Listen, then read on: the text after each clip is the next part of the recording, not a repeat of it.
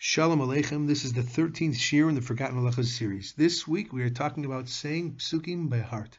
The Shulchan Aruch in Siman Mem Tes says, "Afal gav the kaimelon dvarim shebiksav iatar shoyleim rim balpeh kol davar sheragel l'shagar b'piv kol kagayin kriya shema b'rechas kahanim parshas atamid v'kiyetz b'hem mutter."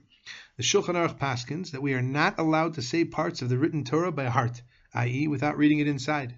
However, he adds in that certain pieces of Torah Shebiksav that everyone knows by heart, such as Kriya Shema, Birchas Kohanim, or Parshas Tamid, and the like, may be recited by heart.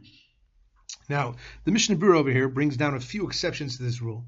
Number one, someone who is blind or someone who is in jail and does not have a chumash may say pesukim that he knows by heart.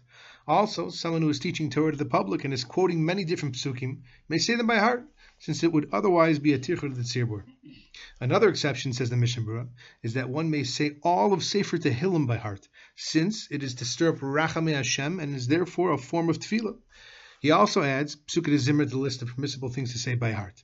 However, the Mishnah Berurah says that one may only say things that are known by heart, everyone by heart, and even if he personally knows certain psukim by heart, he may not say them. Not only that, but he adds in the name of the Magen Avraham that even things that are known by everyone by heart should not be said, besides these specific three things that the Shulchan Aruch stated explicitly, namely Kriya Shema, Birchas Kohanim, and Parshas Tamid.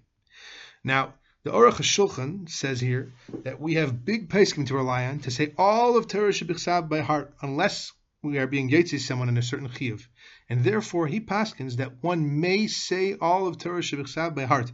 And he adds in that he does not even understand why anyone would be machmir in this. Nevertheless, we see that the Mishnah Berurah was clearly noted to be machmir.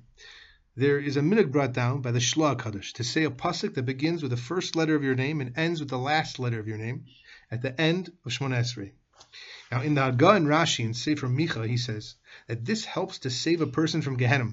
And the Chafetz Chaim in Shmir Salashin says that on the day of judgment, we won't be able to remember our name when they ask us because of our great fear. And this segula will help us to remember our name. Be that as it may, according to what we said above, it would seem that according to the Mishnah Berurah, one would not be allowed to say this pasuk by heart at the end of Shmona Esrei. Although, if your pasuk that you say is from Tehillim, it might presumably be okay to say it by heart. However, since the heter for saying Tehillim by heart is because it is said derech tefillah, and this is only said b'derech segula, it may still be a problem. So, those who want to be machmir like the Mishnah Berurah would probably be well off to write down your pasuk for your name on the inside flap of your siddur or on a separate slip of piece of paper to be able to read it at the end of Shmona Esrei. Kol tuv, and have a great week.